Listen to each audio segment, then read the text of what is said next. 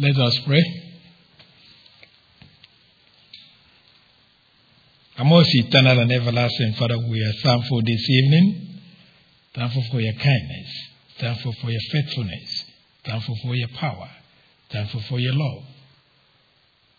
Our mind cannot frame words enough to praise you for who you are.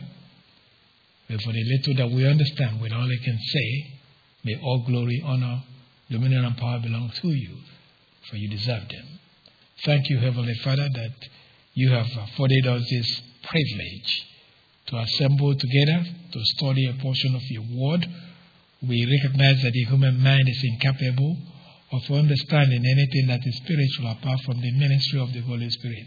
So it is a request that the Holy Spirit will open our minds and enable us to hear precisely what you have for us this evening. This is a request in Christ's name. Amen. Still in Exodus chapter 15, verses 1 through 21.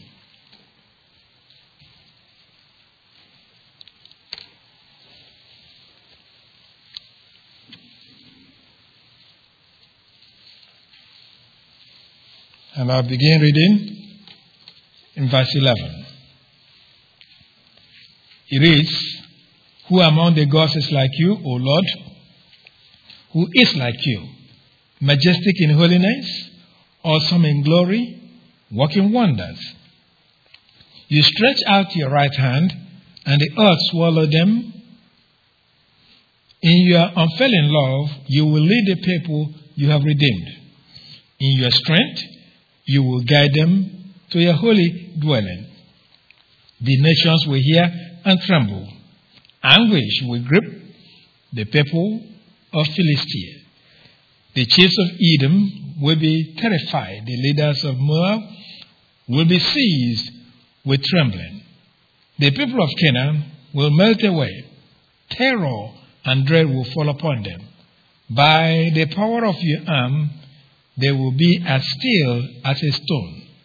Until your people pass by, O Lord, until the people you brought pass by. You will bring them in and plant them on the mountain of your inheritance, the place, O Lord, you made for your dwelling, the sanctuary, O Lord, your hands established. The Lord will reign forever and ever. When Pharaoh's horses, chariots, and horsemen went into the sea, the Lord brought the waters of the sea back over them. But the Israelites walked through the sea on dry ground.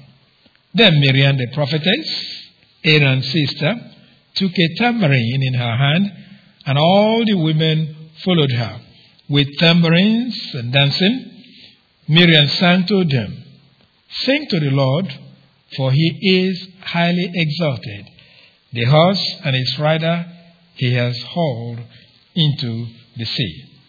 Now recall that the second responsibility you have as a believer regarding God's deliverance or goodness that you experience, that we have been studying, is to ensure that in your praise you acknowledge specific characteristics of God relevant to his action for which you praise him, as well as acknowledge his uniqueness.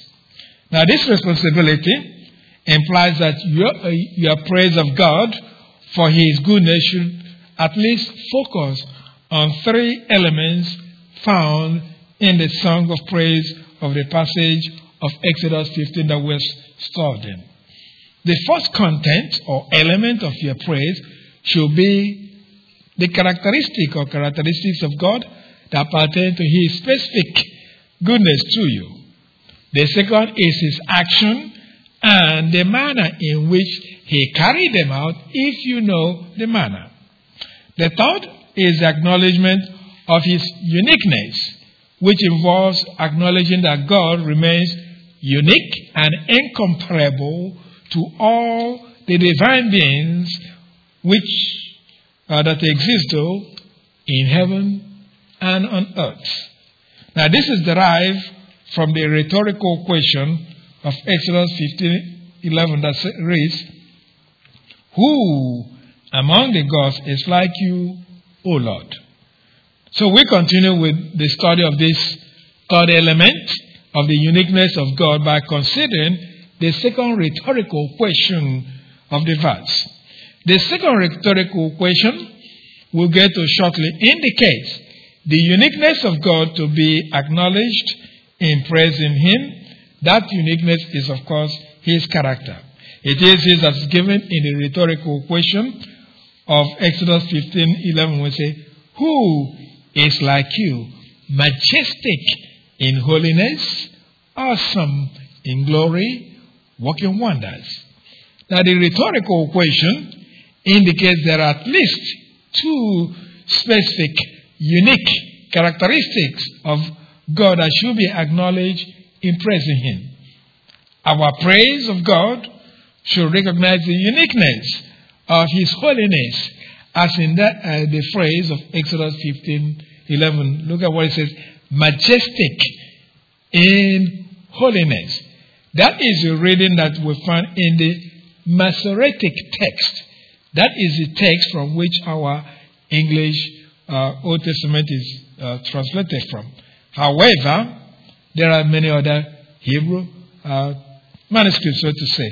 The Septuagint reads different. This is the way it reads. It reads, "Glorious among the holy ones," or "feared among the holy ones." Those are two alternatives in the Septuagint. Now, the advantage of the reading in the Septuagint is that it parallels the opening of the verse, that is, that phrase, "among the gods." Now, the reading of the Septuagint may really be because it is really a single letter that differentiates the Hebrew word translated holy ones and holiness. Just a simple letter.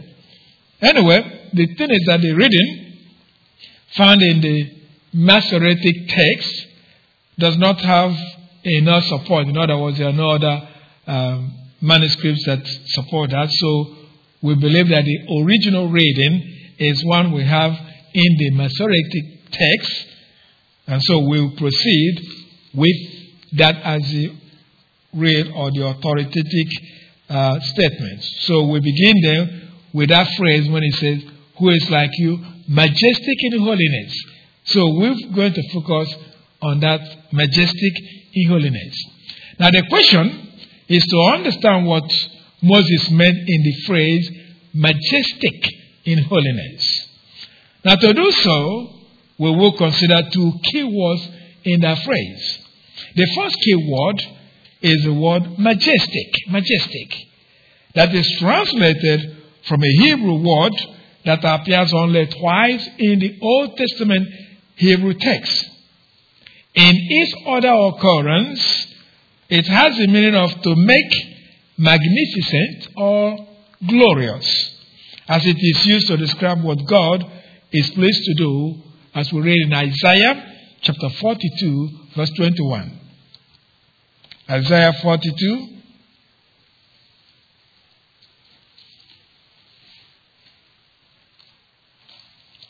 Isaiah chapter 42, verse 21.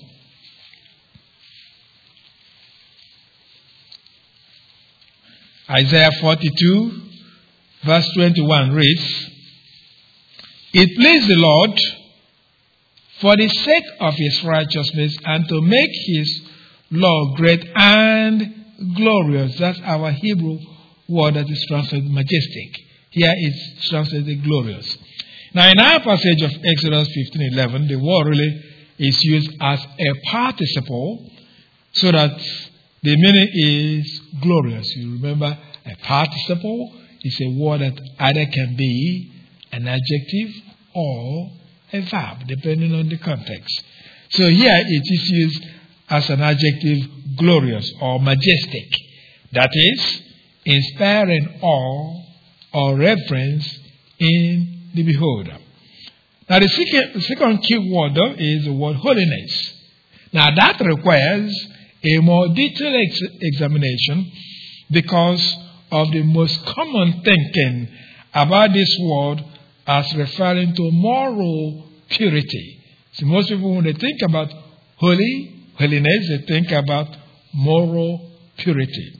Now this notwithstanding, the word holiness, that is translated from a Hebrew word, that is standard Hebrew English lexicon of brown, driver, and brakes, lists the meaning as apartness, sacredness, holiness.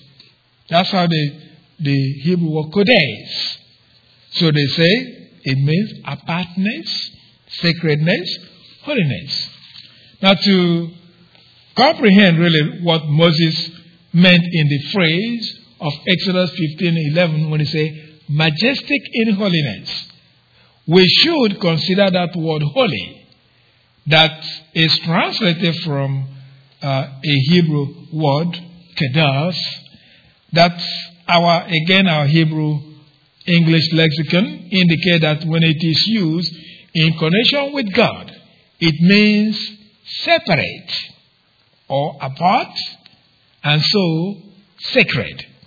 Now, based on this meaning, two interpretations are given to the word when it comes to God. So when the word is used for God, it can mean that God is transcendent. That is, that he exists apart from and not subject to the limitation of material universe. This understanding is primarily linked to God being enthroned in heaven, since the word is used to describe the God who is on his throne in the vision of prophet Isaiah, recorded in Isaiah chapter 6, verses 1 through 3. I'm going to come back to that passage very soon. Isaiah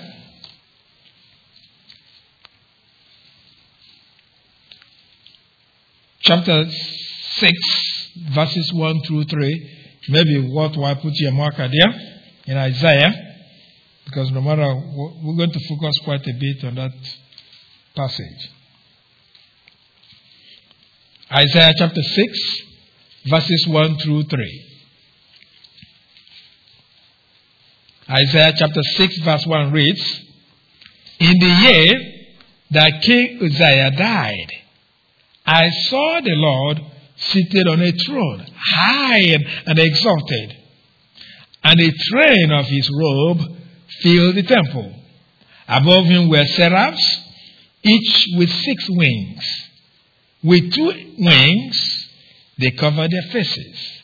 With 2, they covered their feet, and with 2, they were flying. And they were calling to one another, Holy, holy, holy is the Lord Almighty. The whole earth is full of his glory. So here, people say holy, they think about God as being transcendent.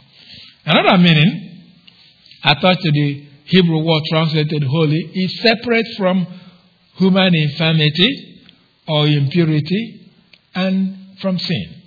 And so it has a meaning of superior moral qualities or purity.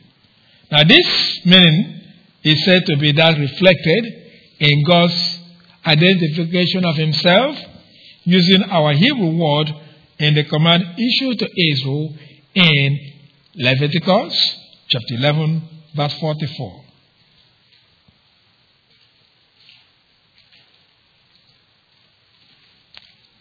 Leviticus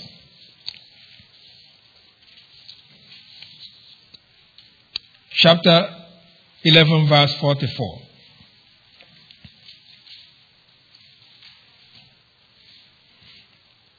Leviticus chapter 11 verse 44 reads, I am the Lord your God.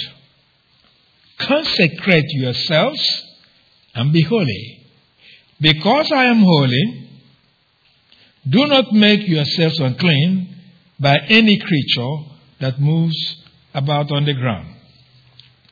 Now, by the way, our Hebrew word is used several times in connection with the word Israel as a title for the supreme God.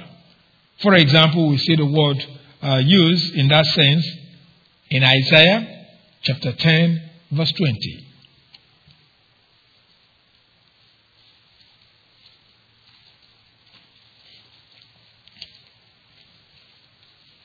Isaiah chapter 10, verse 20.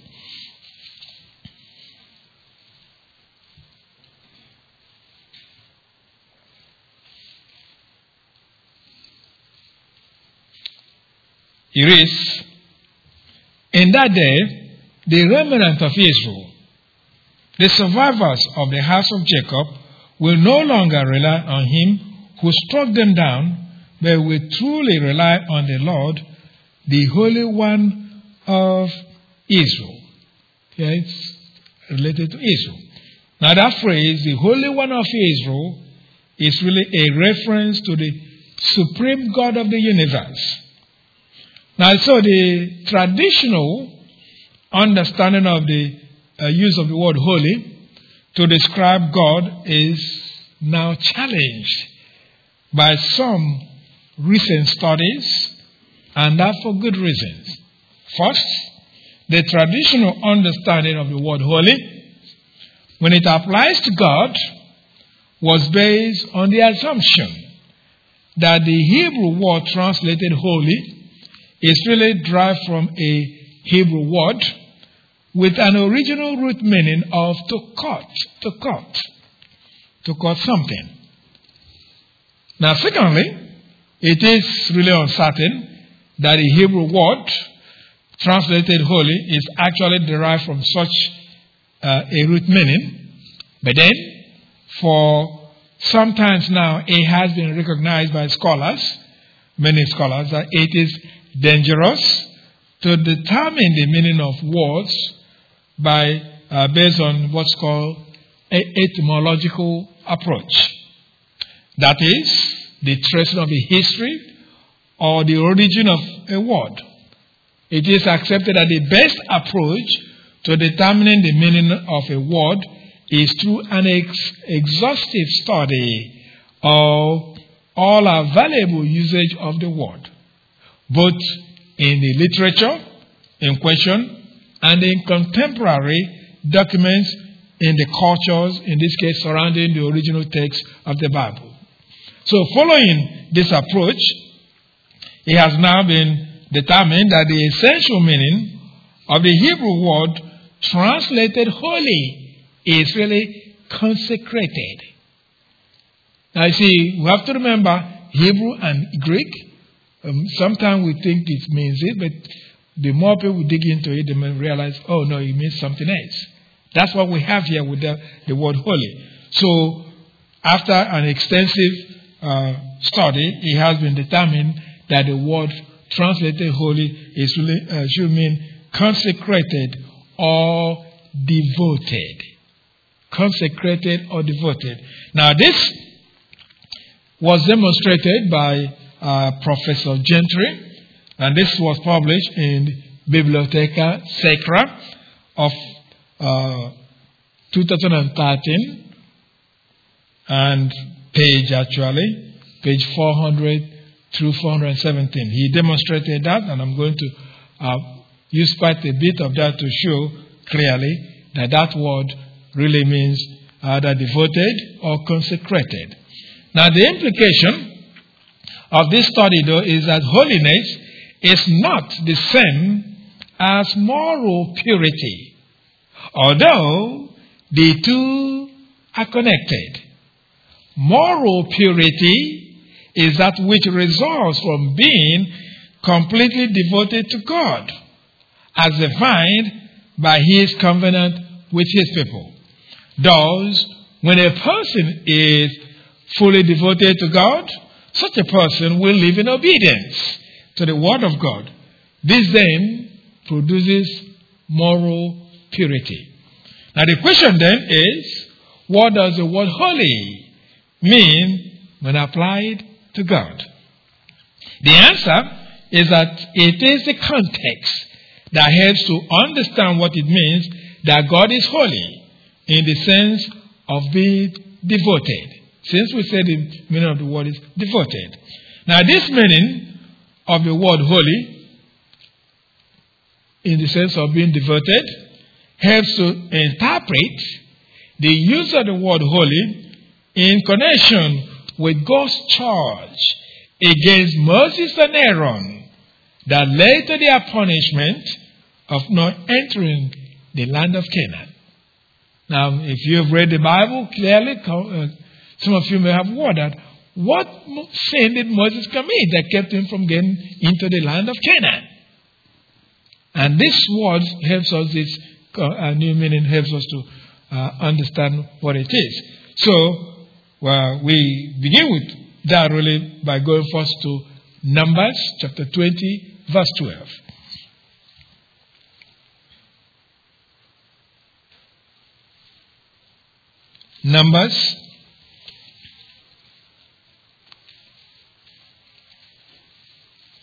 Numbers chapter 20, verse 12. Put your marker in Numbers for now. Numbers chapter 20, verse 12 reads, But the Lord said to Moses and Aaron, Because you do not trust in me enough to honor me as holy in the sight of the Israelites, you will not bring this community into the land I give them. Now, so many interpretations have been given as to what sin was committed by Moses and Aaron that kept them from getting into the land of Canaan. Now, regardless of how the sin is interpreted, one thing is for certain, it involves Moses' speech, since the Holy Spirit later, through the psalmist, criticized Moses for his particular speech. And as we read in Psalm 106, verse 33.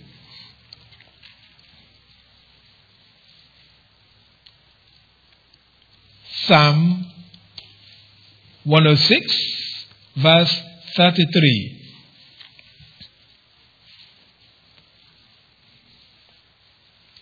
This is something that helps us to know whatever sin it was had to do with speech. Psalm 106, verse 33 reads, For they rebelled against the Spirit of God, and rash words came from Moses' lips. Rash words came from Moses' lips. So you see, it has to do with speech. Now, this notwithstanding, our concern really is with the reason given in Numbers 20, verse 12, specifically with if you go back to Numbers 20, verse 12, we're specifically concerned with the verbal phrase that says, to honor me as holy. That's what God chided. You failed to honor me as holy. So that's what we're saying. What is it? Now, commentators have either glossed over the meaning of the verbal phrase to honor me as holy in the sight of the Israelites, or they have given interpretations that often are not quite satisfactory as it relates to the context.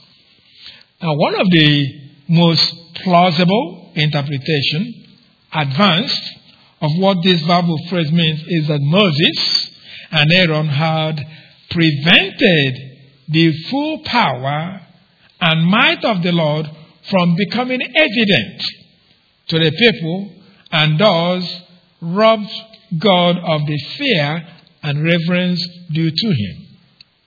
Now, this explanation implies that God's holiness is a reference to his power, which of course is different from the understanding that the Hebrew word translated holy And, when they use the word moral purity, that's becomes something that becomes a problem with that view. Now, but furthermore, really, this interpretation does not really take into account or full account the preceding context that led to the charge God brought against Moses and Aaron.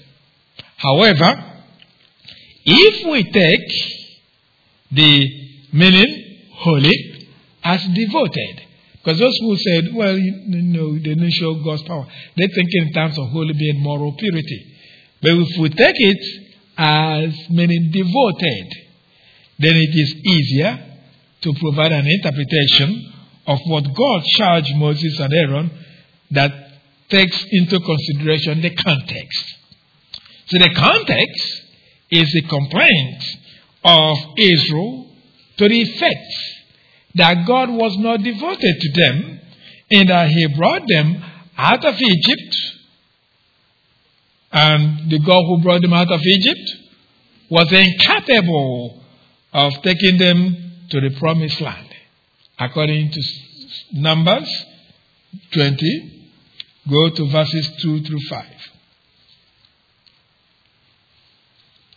That's the context. Here are people, God had brought them out. And now they're saying, He's not capable of taking us in. So, in other words, they're saying, He's not devoted to us, really. So, hold on to Numbers 20. I'm going to pick two more passages from that. Verses. Okay, here it is. Verse 2 reads, Now, there was no water for the community, and the people gathered in opposition to Moses and Aaron. They quarreled with Moses and said, If only we had died when our brothers fell dead before the Lord. Why did you bring the Lord's community into this desert? That we and our livestock should die here.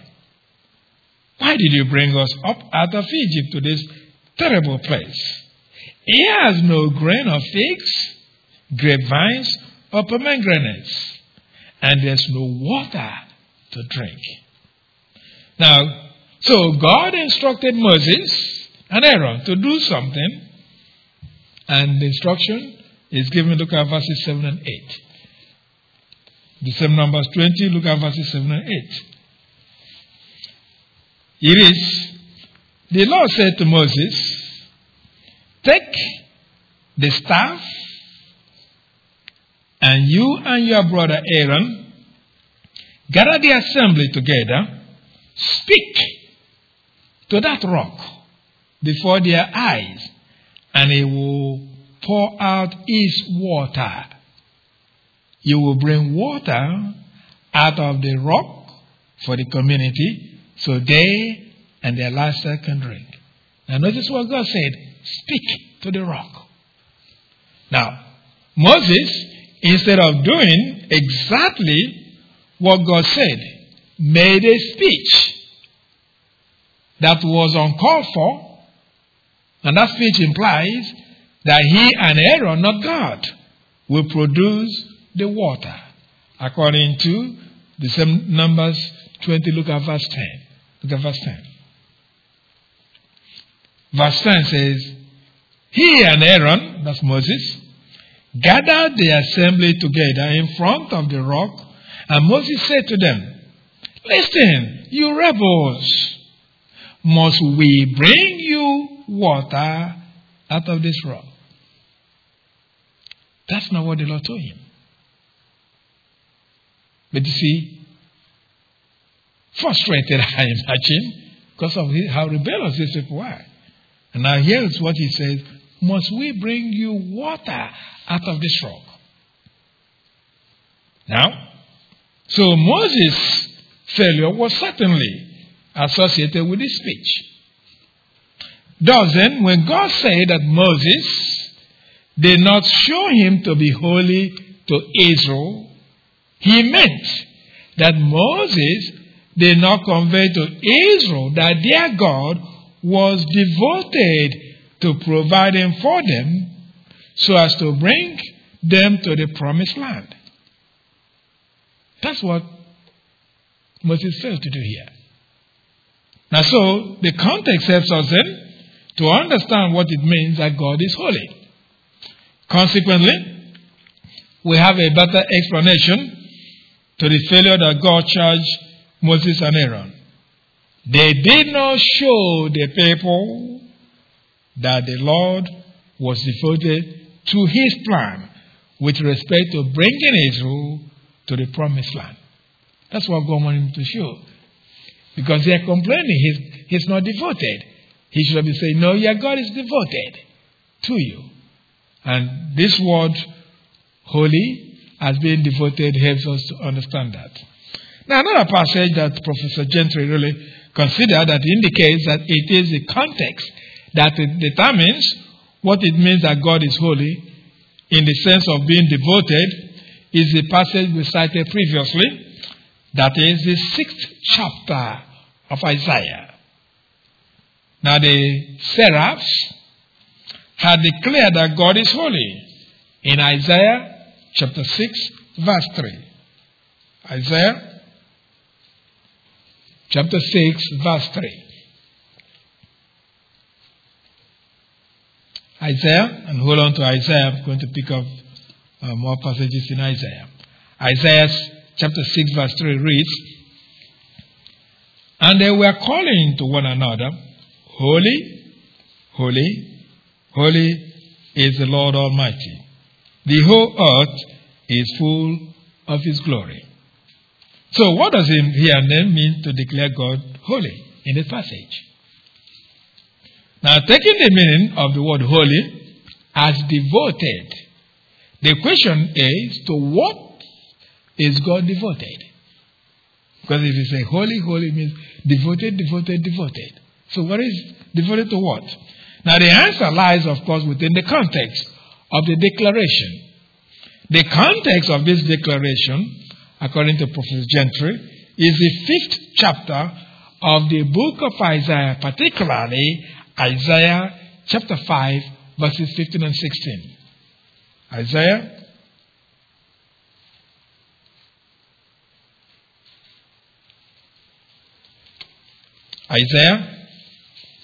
chapter 5, verses 15 and 16. It is, so man will be brought low and mankind humbled, the eyes of the arrogant humbled. But the Lord Almighty will be exalted by his justice, and the Holy God will show himself holy by his righteousness. Show himself holy by his righteousness. See, verse 16 indicates that God's holiness is related to his justice and righteousness. Of course, it is probably justice that was in the mind of the prophet, since the word righteousness is translated from a Hebrew word that also means justice.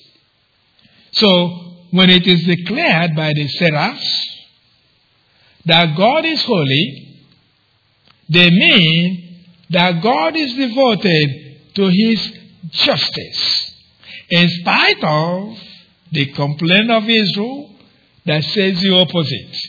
What people say today, that is, because God is not devoted to his justice. Now, when you look around us, things happening in the world today, most of us will think that way. God is not, he's not devoted to his justice. There's so much unfairness. But God is devoted to his justice. And he carries it out in the way he chooses and in the manner he specifies. So then, all we're saying is that the people of Israel, in the time of prophet Isaiah, clamored for God to bring judgment because of the injustice that was prevalent in the society. Now we see that same thing today. A lot of people are clamoring for God to do something because of so much injustice around. That doesn't mean that God is not devoted to his justice. But some people will think, oh well, since he's not doing anything I'm seeing right away, he must not be devoted to his justice. But he is. Now, because of what's going on, the people of Israel complained about God's justice. And this we can read from Isaiah chapter 5, verses 18 through 19.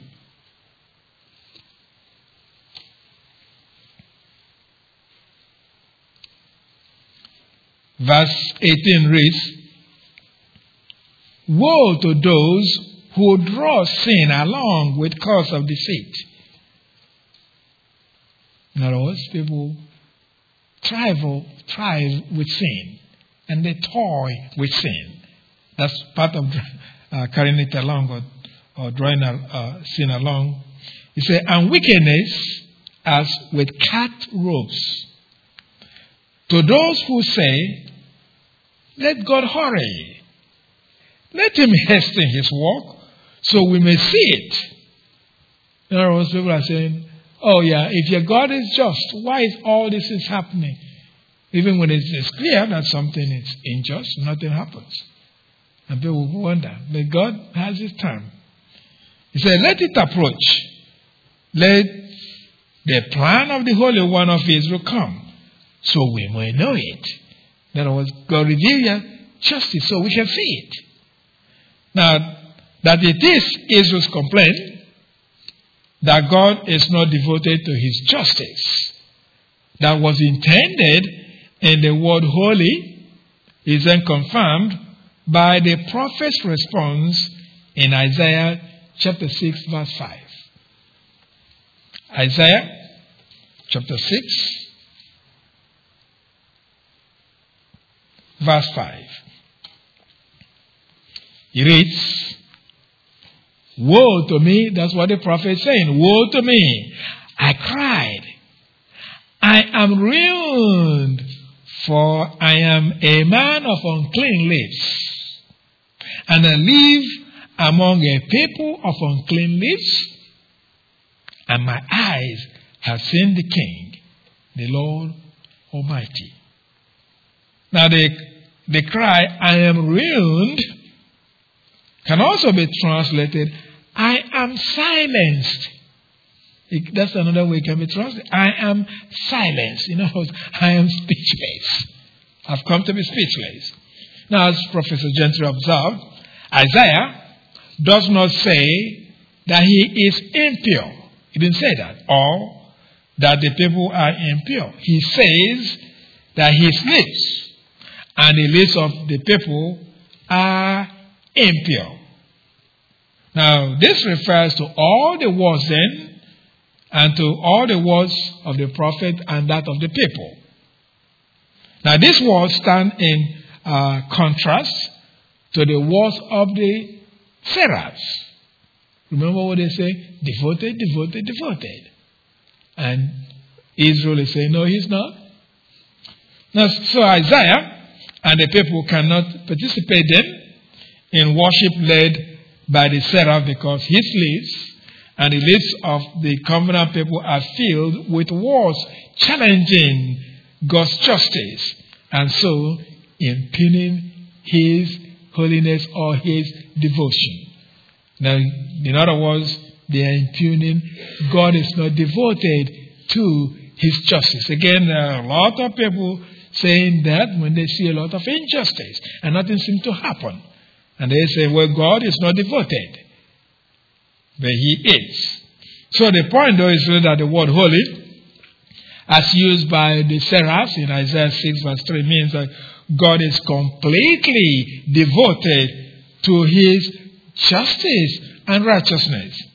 So in any event, it is then better to understand the word holy when used of God to mean devoted. So when you see that in the Old Testament and it's associated with God, holy, it means devoted. So with this meaning then, we may now interpret what it is about God that Moses meant in the phrase where we're studying. Go back to Exodus 15, go back to verse 11. Now that we have the background of what the word holy means, now we can go back and say, what does it mean when it says majestic in holiness. Majestic in holiness.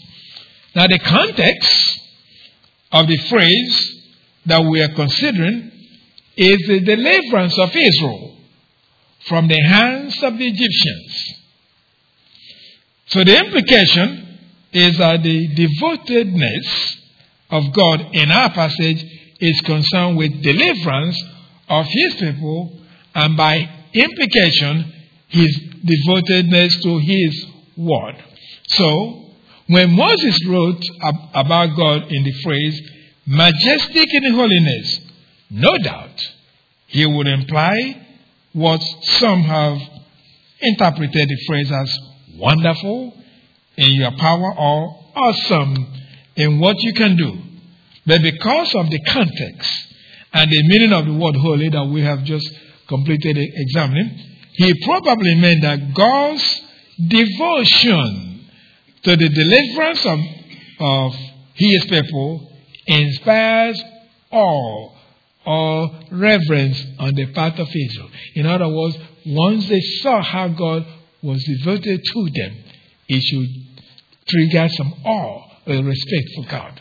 That's what Moses is doing in his songs of praise here. Now, this devotion of God then to his people is unparalleled in that no divine being can or is capable of such devotion. Hence, when you praise God, now this thing is, we're talking with Israel. Here is what we're saying for you as a believer. God is devoted to you. Now that should get you thinking. God is devoted to you. In his goodness, he is devoted to you.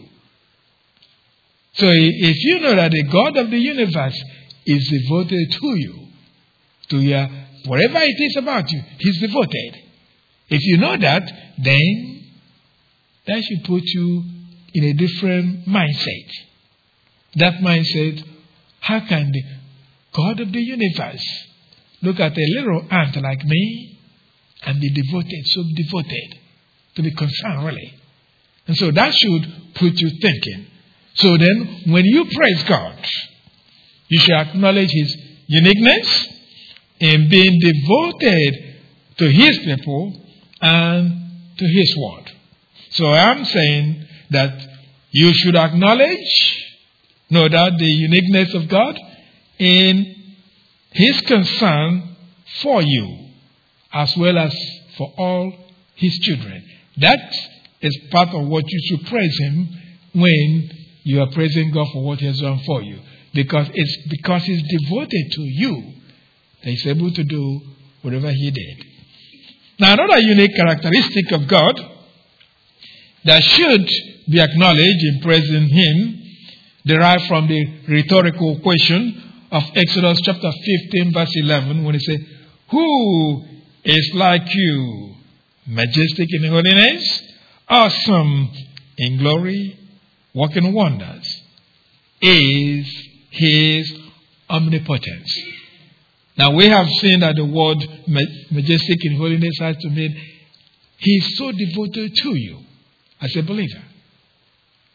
Now I keep repeating that. I hope I repeat it enough that it gets into your mind.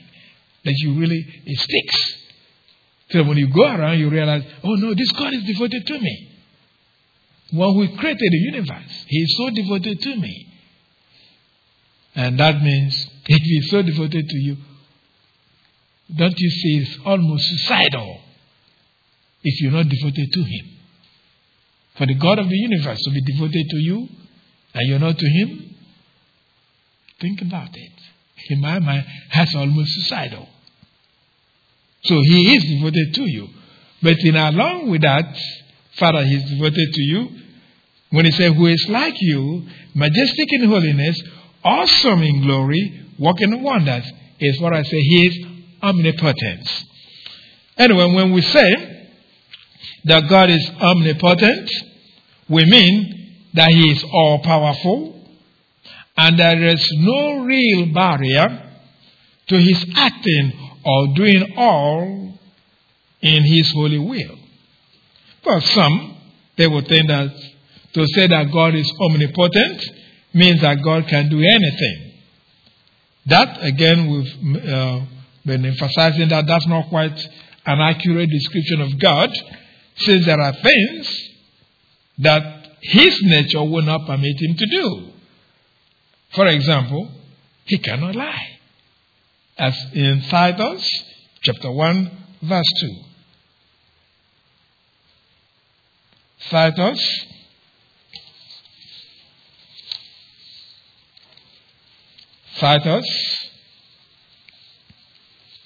chapter 1, verse 2.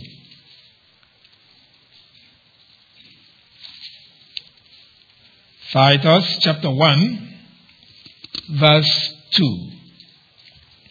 It is a faith and knowledge resting on the hope of eternal life, which God, who does not lie, promised before the beginning of time. So, by his nature, he couldn't lie. So we could not say that he can do anything. We can say that. And instead, though, he is powerful to do anything that is within his will or nature. Of course, having said this, though, it's important to be careful to understand the rhetorical questions that you may find in some passages in the scripture. You have to take a good look at them when you, if you read and see them. Take, for example, the question in Genesis 18, verse 4.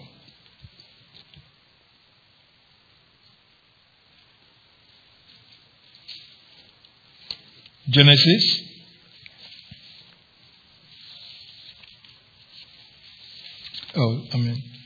Genesis chapter 18, verse 14, sorry.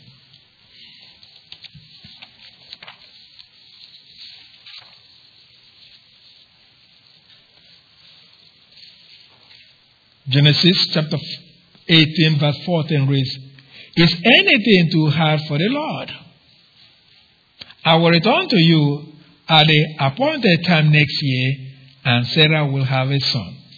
See, the question should be understood within the context of making Sarah a woman who has way past her menopause to have a son, so that anything here should be interpreted within the context of God's power to cause Sarah to have a son at an old age.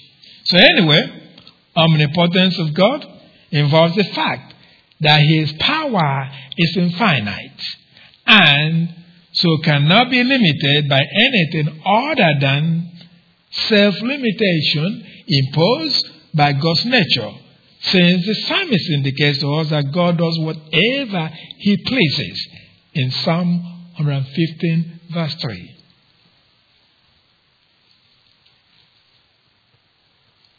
Psalms 115, verse 3.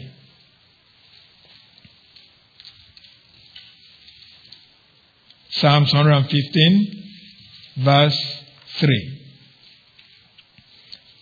And hold on to Psalm after one passage. I come right back to Psalms. Psalms 115, verse 3 reads, "Our God is in heaven. He does whatever pleases him." Now God's power is such, though, that he can do things beyond our imagination, as the Holy Spirit states through Apostle Paul in Ephesians chapter 3, verse 20.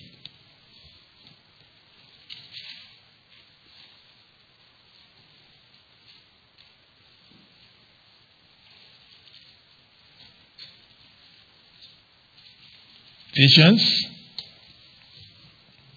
chapter 3, verse 20. "Now, to him who is able to do immeasurably more than we ask or imagine, according to his power that is at work within us." So anyway, The point is that when we say that God is omnipotent, we mean that God is able to do anything within His holy will.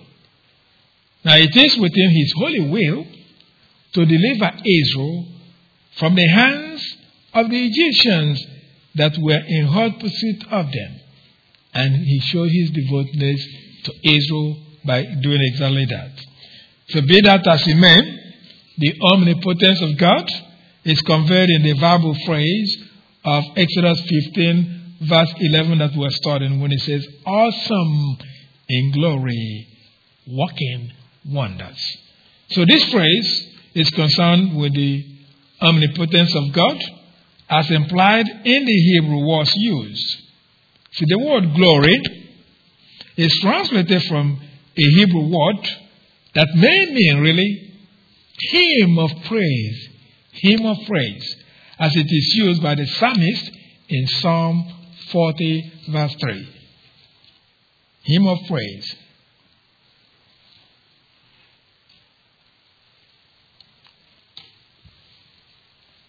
Psalm chapter 40, verse 3.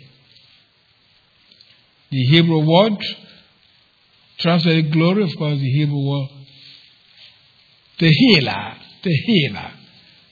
It may mean, again, like I said, hymn of praise. So here we say it used that way. He put a new song in my mouth.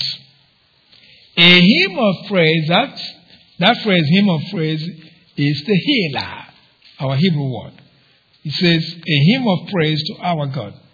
Many will see and fear and put their trust in the Lord.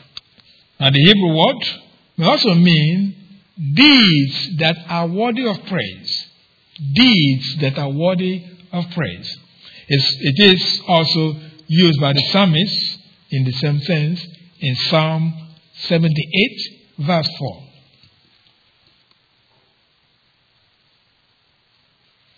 Psalm 78, verse 4.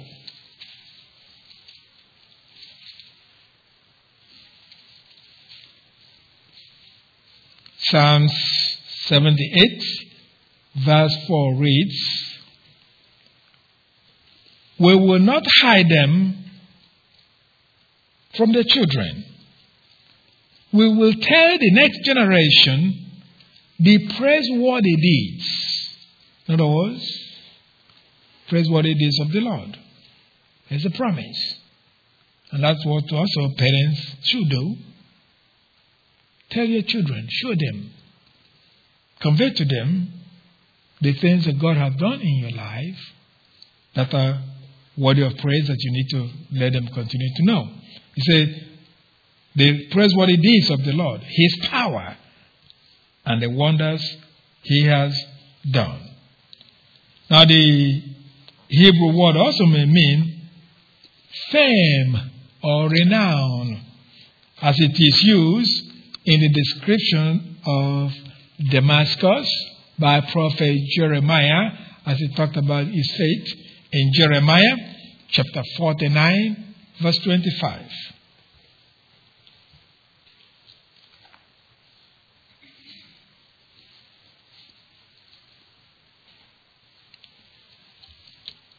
Jeremiah chapter 49, verse 25. The word we're looking at is the word translated glory. In the passage we're studying Exodus 15:11.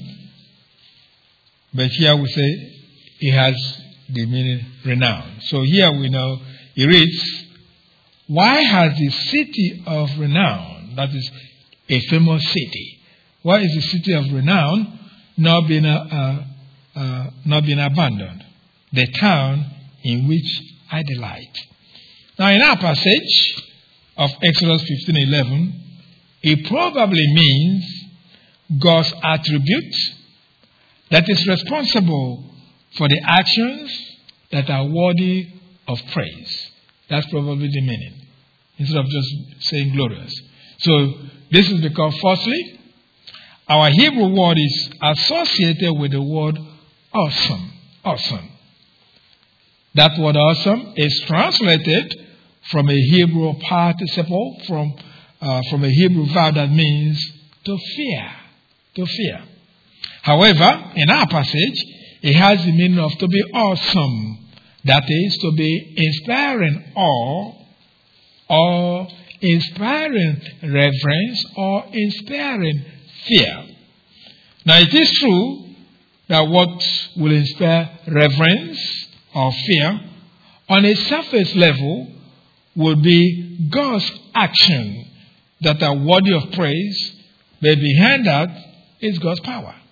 Now, there are many things when you look at, you go through some places, maybe when the Lord brings disaster, you go and see how He levels places, things, and that just, it gives you an understanding of that power.